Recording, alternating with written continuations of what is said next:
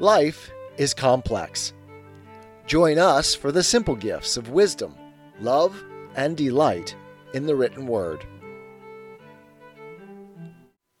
John Locke, Second Treatise on Government, Chapter 5, of Property, Sections 25 through 34. Section 25.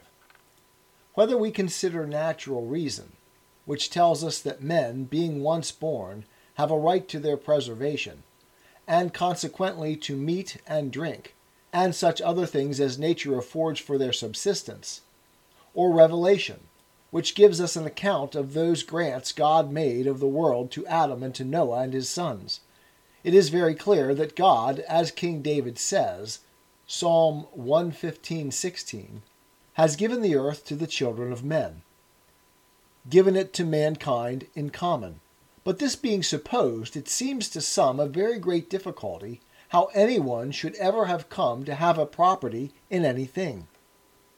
I will not content myself to answer that if it be difficult to make out property upon a supposition that God gave the world to Adam and his posterity in common, it is impossible that any man but one universal monarch should have any property upon a supposition that God gave the world to Adam and his heirs in succession, exclusive of all the rest of his posterity.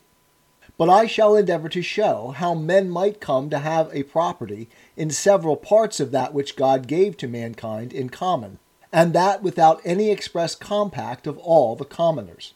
Section 26.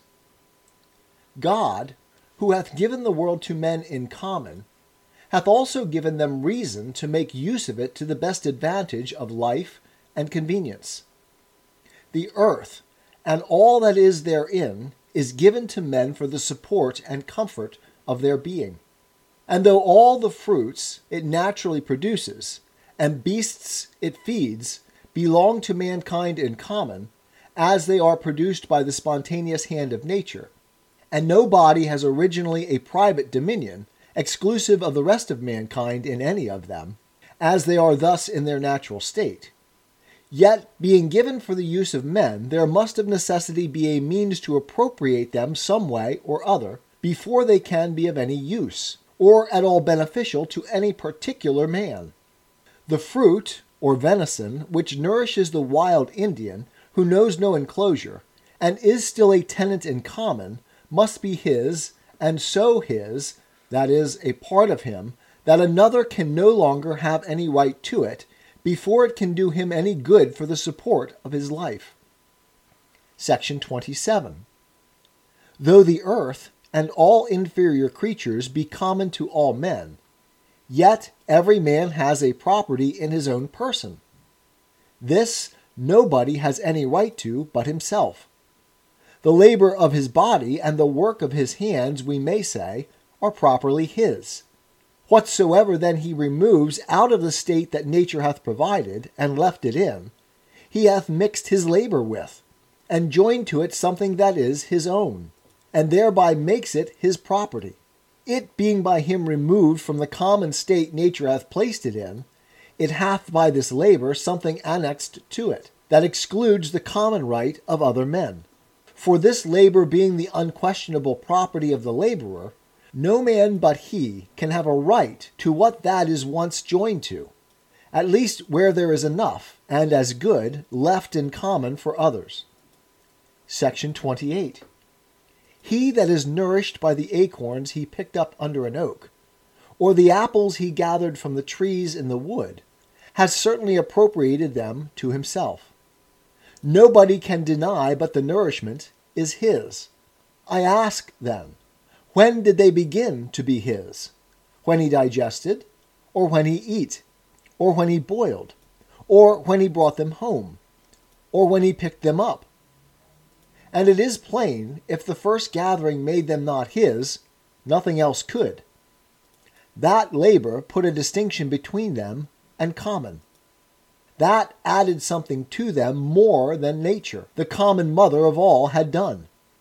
And so they became his private right. And will anyone say he had no right to those acorns or apples he thus appropriated, because he had not the consent of all mankind to make them his? Was it a robbery thus to assume to himself what belonged to all in common? If such a consent as that was necessary, man had starved, notwithstanding the plenty God had given him. We see in commons, which remain so by compact, that it is the taking any part of what is common and removing it out of the state nature leaves it in, which begins the property, without which the common is of no use. And the taking of this or that part does not depend on the express consent of all the commoners. Thus the grass my horse has bit, the turfs my servant has cut, and the ore I have digged in any place where I have a right to them in common with others, become my property, without the assignation or consent of any body. The labor that was mine, removing them out of that common state they were in, hath fixed my property in them. Section 29.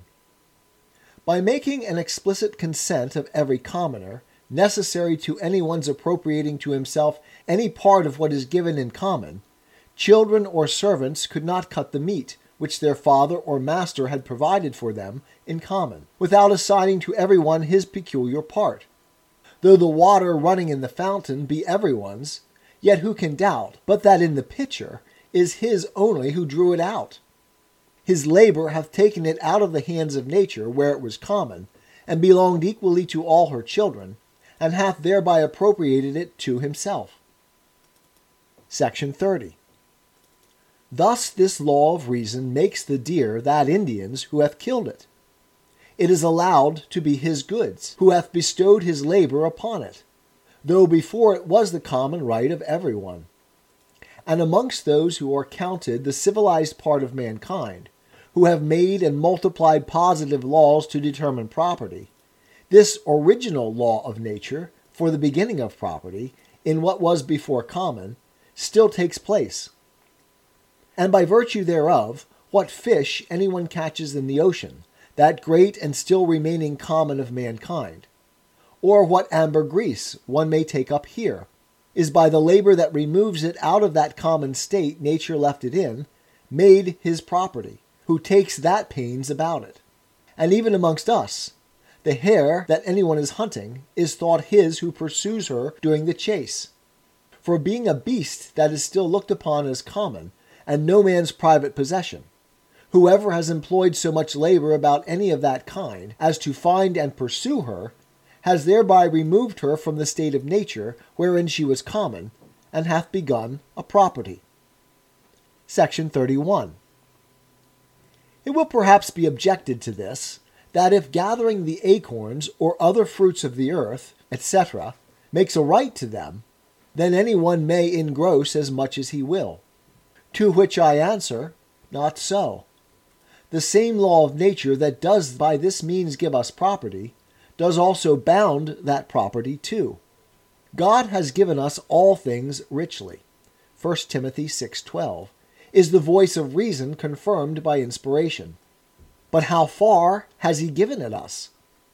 To enjoy. As much as anyone can make use of to any advantage of life before it spoils, so much he may by his labor fix a property in. Whatever is beyond this is more than his share, and belongs to others. Nothing was made by God for man to spoil or destroy.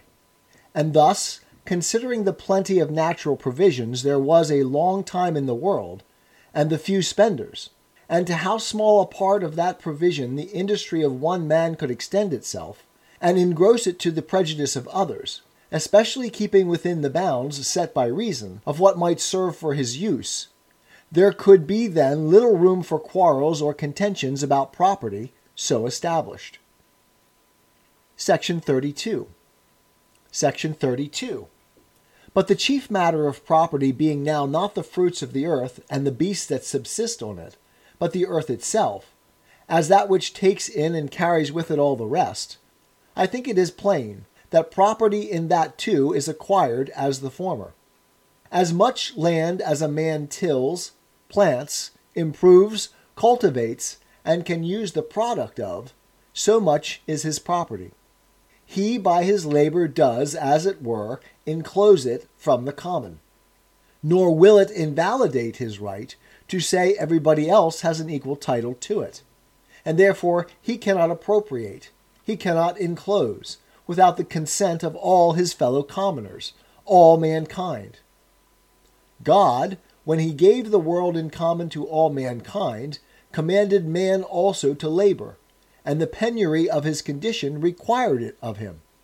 God and his reason commanded him to subdue the earth, that is, improve it for the benefit of life, and therein lay out something upon it that was his own, his labor. He that in obedience to this command of God subdued, tilled, and sowed any part of it, thereby annexed to it something that was his property, which another had no title to, nor could without injury take from him. Section 33.